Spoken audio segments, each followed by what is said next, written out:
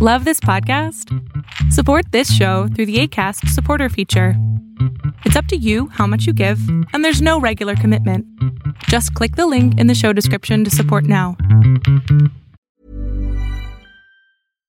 One size fits all seemed like a good idea for clothes. Nice dress. It's a t-shirt. Until you tried it on. Same goes for your healthcare. That's why United Healthcare offers a variety of flexible, budget-friendly coverage for medical, vision, dental, and more. So whether you're between jobs, coming off a parent's plan, or even missed open enrollment, you can find the plan that fits you best. Find out more about United Healthcare coverage at uh1.com. That's uh1.com. The opinions expressed in this podcast are those of the participants, not of Reuters News. Hi, Rob Cox here, global editor of Reuters Breaking Views. I'm interrupting your regularly scheduled podcast to tell you about another Reuters podcast, one I host, called The Exchange. On the show, I sit down with some of the most influential movers and shakers in the business, markets, and policy arenas. The man who oversaw the Greek debt crisis, Yanis Varoufakis, Joe Stiglitz, and a few wild cards as well. Ben Bernanke, you've heard of him. And I like to say, if you think interest rates are too low, have been too low for too long, don't talk to the Fed, talk to fiscal policy. Europe is sliding into an abyss. We're disintegrating, and we're going to inflict enormous damage upon ourselves and the rest of the global economy. The NRA has said that they don't support guns for terrorists, but boy, is the devil in the details. The United States has achieved the dubious distinction of being the advanced country with the highest level of inequality and one of the lowest levels of equality of opportunity. They're about 30-minute conversations, and I know I'm biased, but I think they're worth your time. Go over to iTunes and subscribe. Thanks and adios. Okay, over and done and dusted. You've had civilian political leaders saying, we got to do something, military, you got to do something. And we've had senior military officials, Joint Staff, other senior leaders saying, are you out of your mind?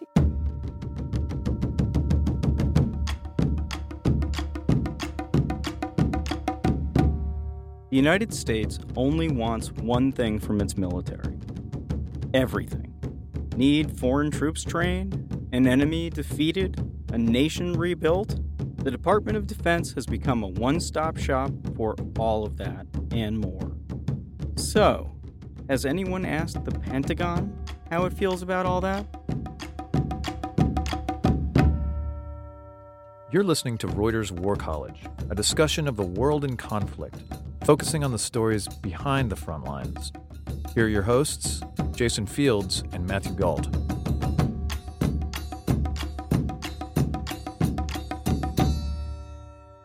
Hello and welcome to War College. I'm Jason Fields with Reuters. And I'm Matthew Gault with War is Boring. Rosa Brooks is a law professor at Georgetown University, and she's also a former Pentagon employee. She's the author of a new book, How Everything Became War and the Military Became Everything, Tales from the Pentagon. It's been glowingly reviewed, including by the New York Times. So, Rosa, thank you so much for joining us. Thank you. Good to be here. America's at war in Afghanistan. It's holding territory in Iraq. It's also looking to expand that territory with the Mosul offensive. It's running drones in the Middle East, North Africa, and special operations all over the globe. I think it's more than 100 different countries. So that's a lot of war. But it doesn't feel like war to those of us living in the States. So what's going on? Yeah, I think it doesn't feel like war to most Americans, partly because the wars are being carried out by a relatively small segment of the population. So the impact of the wars going on are not felt by everybody. I also think that a lot of our current wars are in the covert world. So not only do most ordinary Americans not have any contact with the military personnel or defense contractors who are involved in those operations, but they're actually classified. So even if you wanted to find out about them, you can't. So that doesn't mean, though, that it's not war. So can you describe what kind of war this is? Good question. I don't think we know. I think one of the things that has happened in the last couple of decades is that our notion of what counts as war politically, legally, institutionally has gotten really scrambled and really blurry. I mean, I think for most Americans, our idea of war is sort of formed by all these World War II movies or maybe Vietnam movies, and we think of wars, we think of the invasion of Normandy, or we think of long lines of soldiers, snaking through the jungle in Vietnam. And it matters what we call a war, because a lot of what the book talks about is this issue. It matters what we call war because when we decide to call something war, that has legal consequences. A whole different set of rules operates. I think what's happened since 9/11, though, is that we've gotten really fuzzy on what we think counts as war. So we've counted the wars in Iraq and Afghanistan, which are, clearly, by anybody's definition, are war when you bring scores of thousands of troops in by ship and by plane and have enormous bases and you have firefights and large-scale military operations.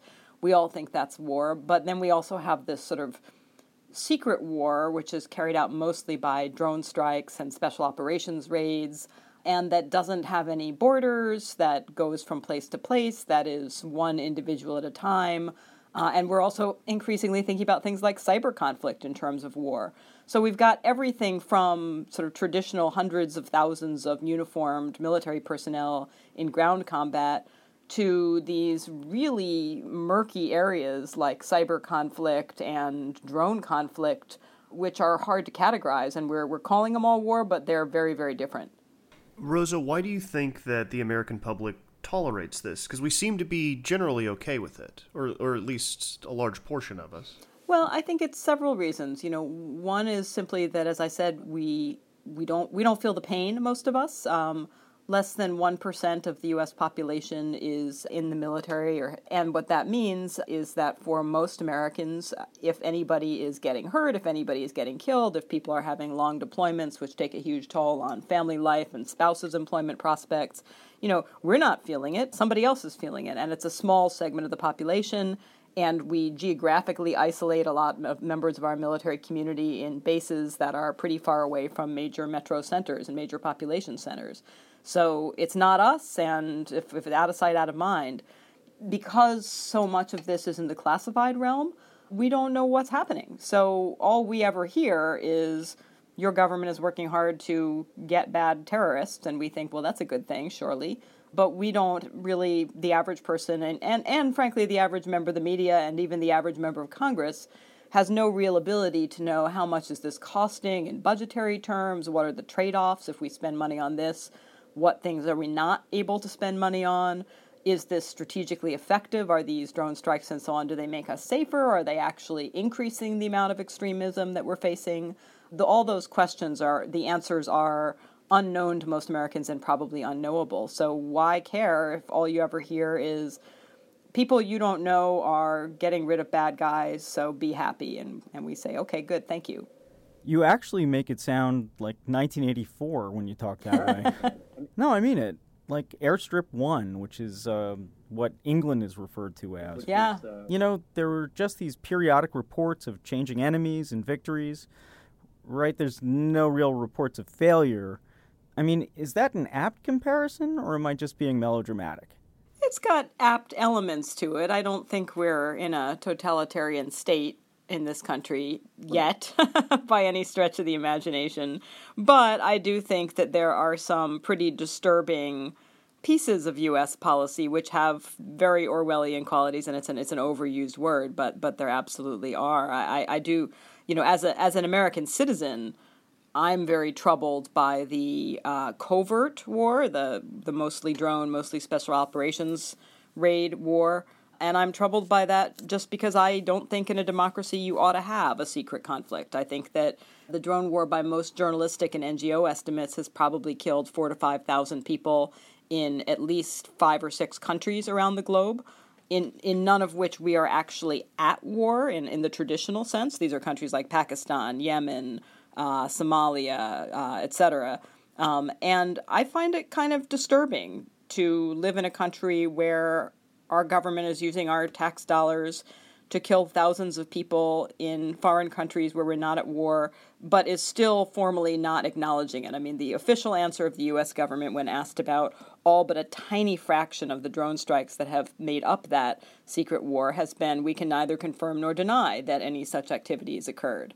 And that does bother me. And it bothers me that the legal framework that the government uses to justify those strikes remains classified. And it bothers me that the strikes themselves, we know so little about them. So can we go back to something that you mentioned earlier? It's kind of an area of fascination for me. 1% of the population is fighting these battles. And, as you said, they're isolated into camps that are not near major population centers. In your research, is there any sign of any disaffection between the military and the population of the United States? Is there any sort of hard or growing line between the two? Well, I mean, on the one hand, I think, even though I brought up that statistic a little while ago, I think in some ways its cultural impact and importance can be overstated. I don't think it's necessarily a bad thing that only 1% of the population serves. We don't need a larger percentage of the population to be in the military, and for most of American history, with the exception of major wars, temporary major wars, World War I, World War II, for most of U.S. history, the American military has been professional, all-volunteer, and quite small. And nobody thought it was a crisis. I think that the reason I'm concerned about it now is that we have only a very small segment of the population that knows anything about the military at a time when the role of the military has actually been expanding dramatically. That's when you get a problem, when you get a sort of imbalance between the strategic and national importance of the military's role and it's the size of the population that knows anything about it. What has happened since 9/11, and I'm not saying anything everybody doesn't know, we've really turned support of the military into a kind of a civil religion. Everybody is discounts for the troops, and uniformed military personnel board airplanes before everybody else. And, there are banners that say we support the troops. And, find an American who will not say I support the troops. There are not a lot of them. And at the same time, I think that support, it can prevent people from asking questions they should ask about military budgets, about policies, and so on, because nobody wants to be seen as not supporting the troops. And it's very easy for politicians to spin any critical question as, why do you hate the military? And everybody goes, sorry, forget I asked, and that's a bad thing. I do think that there is a little bit, and I say this, and I'm married to an Army officer just retired, so I've spent some time on those isolated bases.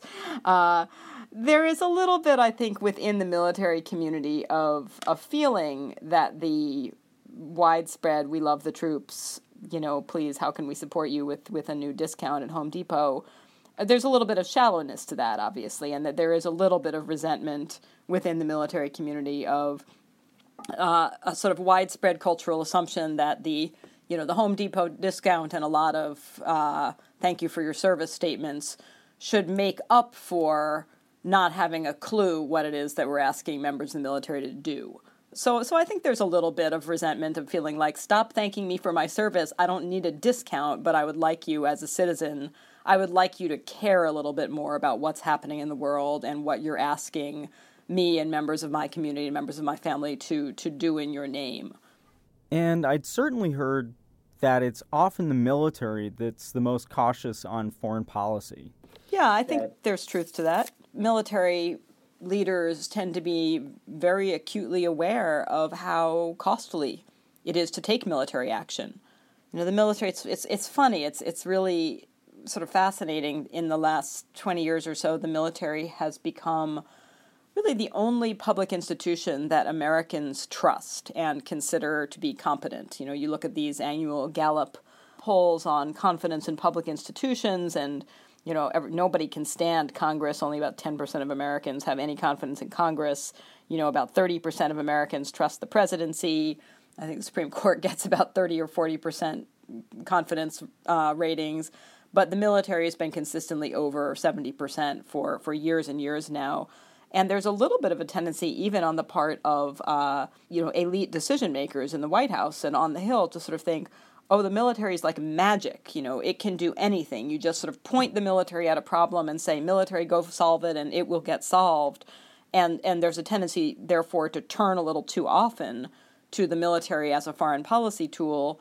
The trouble is, of course, you often do that without really thinking about the costs. And I think we have seen a number of situations, including more recently discussions about military action or no-fly zones in Syria, where you've had civilian political leaders saying, we got to do something, military, you got to do something.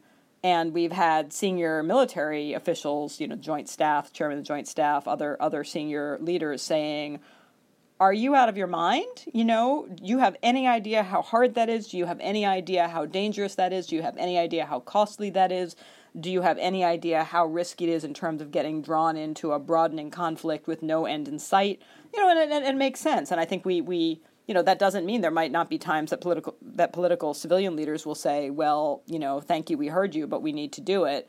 But I think it intuitively makes sense that the institution that will bear a lot of the costs will be pretty cautious. What do you think are the consequences of all of this, kind of foreseen and unforeseen? Well, I think we have consequences. I guess I divide them into different categories. One set of questions is just a strategic set of questions, and that's the questions about, are these counterterrorism, drone strikes, and so on, are they making the world safer and more stable for Americans and for U.S. interests or not? And I think we don't know the answer to that, but it is certainly true. Is there less violent Islamic extremist terrorism today than there was 10 years ago? I think anyone would have to say, no, there's not less. Arguably, there's more. So that doesn't necessarily mean that no individual strike has a strategic impact. Maybe some of them do, or maybe together they do. But I certainly am fearful, and I think a lot of observers are similarly fearful, that while tactically they're successful, look, we got another bad guy, that the whole is less than the sum of the parts, and maybe is even kind of self-destructive in the sense that, when you kill a suspected terrorist by a drone strike or a special operations raid, even if that's a very bad guy, even if you don't end up accidentally killing civilians, it's pretty terrifying to the surrounding communities. Death comes out of the sky, nobody takes responsibility for it. And there's certainly a fair amount of evidence that we are actually, creating a gift to terrorist recruiters by doing this. So that's one issue I'm concerned about, is just whether strategically we're actually doing something that's turning out to be self-destructive rather than helpful. But I also, I worry about it from a democratic accountability perspective, as I said. I worry also very much about the precedents we're setting internationally, because here you have the globe's sole remaining superpower, the United States, and a champion of democracy and the rule of law, saying essentially to the rest of the world, we get to be the ones who decide which individuals around the world need to be killed, and we can kill people anywhere if their government consents, and if their government doesn't consent, we can still use force in their territory if we feel unilaterally that they're not taking appropriate action to address a threat that we think exists. And we don't have to show you, world, the evidence that led us to evaluate the threat in the way we did. We don't have to show you the evidence that led us to decide that a particular individual had to be killed. And we don't even have to acknowledge to you when we go and kill somebody, we just get to do it, anywhere on Earth, and we get to keep it secret. And if you ask questions, we just say we can't confirm or deny, and we need to protect sources and methods, and sorry, trust us, we'll always do the right thing. And I do worry that's a dangerous set of arguments to put out there, because people like Vladimir Putin are only too happy to pick up such arguments and use them with a whole lot less scrupulousness than U.S. officials do. So I think we're essentially handing the world's dictators and human rights abusers a playbook to use to kill anybody, anywhere, anytime, for any reason. And I worked at the Pentagon for several years, and many of these people are people I know. They do their best to make these decisions carefully and responsibly, and they're not doing it based on personal vendettas, and they're not doing it for partisan reasons or financial reasons. But I don't particularly trust that every state on earth is going to be that scrupulous. We've basically created a set of legal precedents and action precedents that are going to come back to bite us. When you're talking about Vladimir Putin or China or any other rising power, is this some sort of stick that they can beat the U.S. with? Not just a matter of whether they can use similar tactics, but what kind of position does it put the United States in when you're talking about a situation in Ukraine or some other flashpoint? Yeah, no, it really erodes our credibility and gets used against us. And in fact, your stick metaphor is one that Vladimir Putin himself is rather fond of. The always quotable Vladimir Putin in a few years back when Kosovo unilaterally declared independence from Serbia. The United States and the European Union had long assured the Serbians and their Russian sponsors, don't worry, we're never going to support Kosovar independence. We think there should be some, obviously, political autonomy for Kosovo within Serbia, but we respect Serbian sovereignty, and Kosovo is part of Serbia, and we will not support, because we respect sovereignty, we will not support Kosovar independence. And then when Kosovo went ahead and just declared independence unilaterally, both the U.S. and the EU, within a couple days, had said, okay, we recognize Kosovo now as a new independent state. And the Russians were furious, because this is obviously the Russians and Serbians had been very close for a very long time. Russians were absolutely furious, and Vladimir Putin said, and this is pretty close to an exact quote, I may not have every word right, but he said something along the lines of, you states, such as the United States, that have recognized Kosovo's independence, you are undermining 200 years of international law and international norms in terms of sovereignty here. And you need to understand that this is a two-ended stick, and the other end will come back and hit you in the face.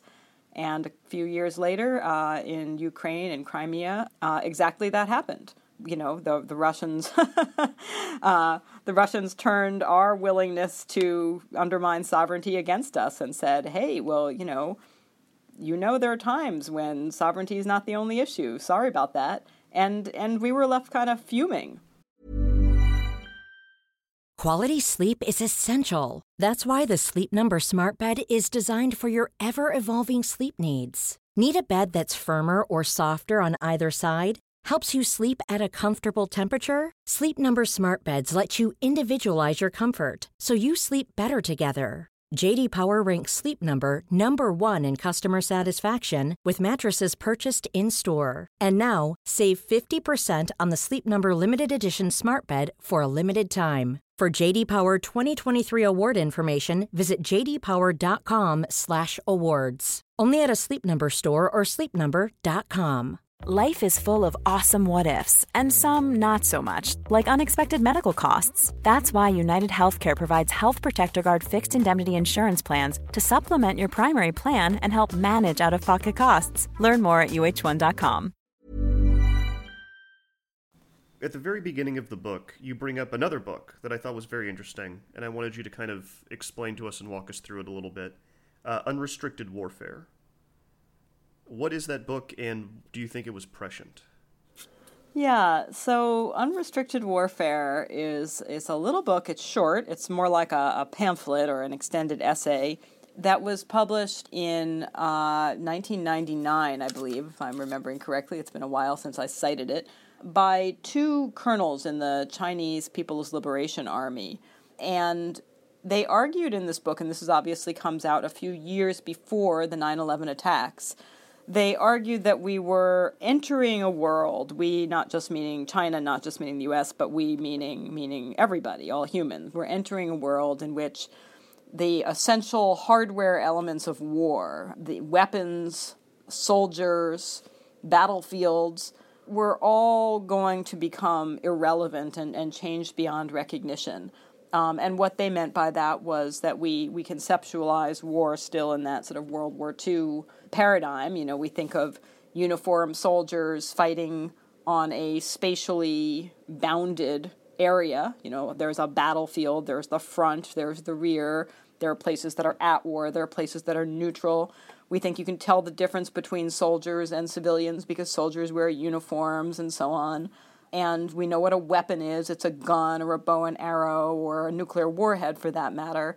And they said we're entering an era in which none of those things are going to be true. The soldiers may be financiers, they may be propagandists. The battlefield can be anywhere on the globe, and weapons may take the form of lines of computer code or bioengineered viruses.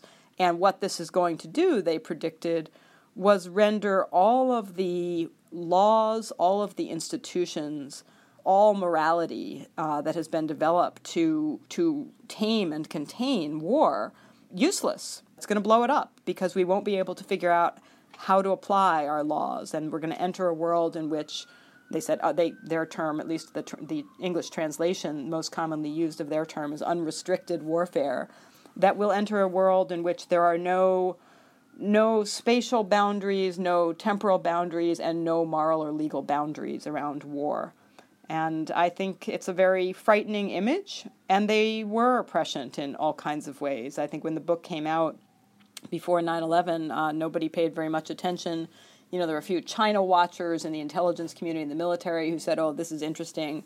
Here's an interesting perspective on what some Chinese military thinkers are talking about, but who cares? It was only after 9/11 that I think a lot of people picked that little pamphlet up again and said, they saw more clearly a future. They were less in denial about a future that the U.S. is only just beginning to fully recognize and grapple with. That sounds an awful lot like hybrid war as it's being used right now. The United States and others have accused Russia of committing that sort of hybrid war. It's economic, it's hacking, it's propaganda. Do you think that this is an example of what the Chinese strategists were talking about? They were talking about a sort of deeper and more, metaphysical challenge to our frameworks. I mean, in some ways, hybrid war, that term gets tossed around and used pretty sloppily. In some ways, hybrid war is just a way of saying that warring parties will do whatever they have to do when they get desperate.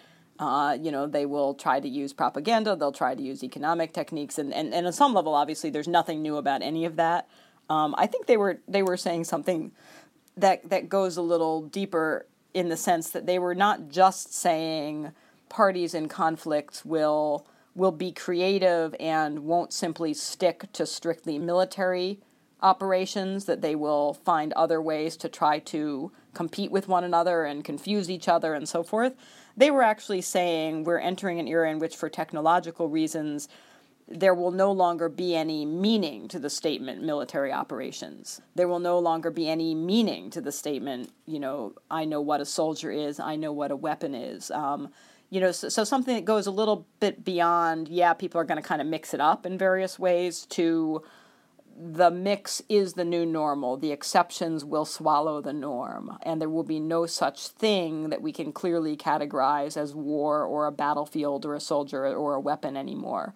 And I think what we see with the Russians, what we've seen in Ukraine, for instance, is certainly moving in that direction in all kinds of ways. But what they're foreseeing, I think, goes even beyond that. All right, Rose, I've got one more question for you to follow up on that. I'm the kind of guy that thinks that the only way out usually is through. And looking at this new era of unrestricted warfare, does it then kind of become incumbent on us to actively think about new laws and maybe even a new morality to frame this kind of stuff and kind of keep it in check?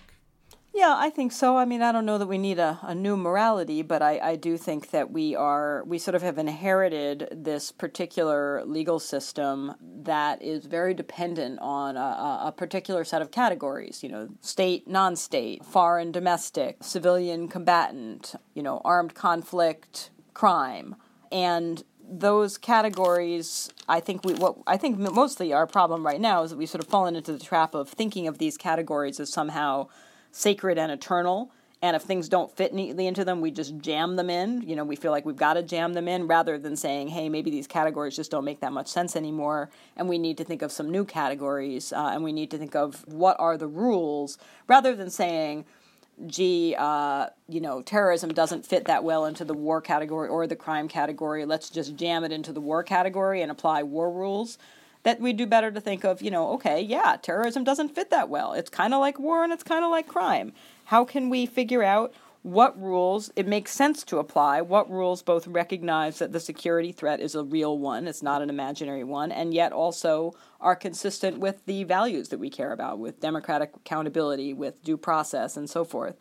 So I don't, it's not so much that you have to, reinvent all of human morality, but rather do a common sense effort of saying, we do have moral instincts. We have moral instincts. We have deeply held beliefs about the rule of law, about rights, and so forth. And yet we have these rather rigid legal categories that we're shoehorning everything into, which is leading to a situation where we're often not applying our basic morality in ways that make sense anymore. We're ending up with results that don't make any sense. So let's take our moral instincts and let's take the security imperatives and let's come up with a legal and institutional framework that we think makes sense and is consistent with our values for those in-between situations, of which there are going to be more and more and more. We humans have repeatedly reinvented rules and institutions when circumstances have changed, and the most recent, big upheaval was post-World War II. It's within living memory, and yet we strangely have somehow convinced ourselves that, oh, no, you can't possibly do that. But we've done it before, no reason we can't do it again. It is interesting, though. Chemical warfare and biological warfare, to some extent, are considered beyond the pale. But it is acceptable still to shell cities where there are civilians. And somehow morality is always selectively employed in warfare, right? Yeah, well, we change our views on what's considered acceptable and what's not. I mean, during World War II, we considered it acceptable to drop atomic bombs on Hiroshima, Nagasaki, and, firebomb cities like Tokyo and Dresden. And today, I think most military lawyers and most courts, international and U.S., would say those would be war crimes today. If somebody did them today, they would be war crimes. And they would be war crimes in part because we no longer believe it's acceptable to employ weapons that are so indiscriminate and that kill so many civilians. We'd say that those civilian deaths were out of proportion to the military objectives. But we also would say that because our technologies now allow us to differentiate between targets much more effectively than was the case during the 1940s. So as our technologies have sort of enabled us to have a more demanding form of morality and a more demanding form of legal rules than we had at the time. So yes, states are always self-interested, but I also think that people's conceptions of right and wrong do change and evolve, and technological changes have something to do with that. The fact that we can now target individuals is clearly better to target one bad guy and kill one bad guy when he's all alone driving through the desert than it is to drop bombs that kill dozens or hundreds or thousands of people. And it's good that we have the technology to do that. On the other hand, I think that there is something that in going back to George Orwell, it's a little creepy to think that a state can target one specific individual for death thousands of miles away without acknowledging it, based on secret evidence. That's a little creepy, more than a little creepy, right? And it calls for a different set of rules, that we always say things like, when people say, well, shouldn't there be some kind of judicial review of these drone strikes? Somebody always says, oh, that's ridiculous. You can't have courts on the battlefield. Everybody knows that. And of course that's true if the battlefield, is the beaches on D-Day. You can't have a court deciding whether it's okay to shoot at that German machine gun nest at the top of the hill. It would be crazy. Things are too chaotic. You don't have enough time. Everything is too confusing. On the other hand, if the battlefield is anywhere on Earth, that means the stakes are very, very high. And if the person you're going to target is someone who you have been monitoring and tracking for weeks or months or even years, and you know the name of their wife and where they went to high school and what they like to put in their tea on Thursdays at which cafe, there's absolutely no reason you can't involve some sort of judicial or quasi-judicial process in evaluating the evidence beforehand. You've got plenty of time. You've got all the time in the world to do it. The tactical window in which to strike may open up suddenly, but that doesn't mean that you haven't had months or years to prepare for it to open up and to have whatever level of due process you've decided is appropriate. So you know, the individualization is a good thing if we are willing to adapt our rules to make it consistent with our norms about due process. Rosa Brooks, thank you very much for joining us today. It was a fascinating conversation. Yes, thank you. Thank you both.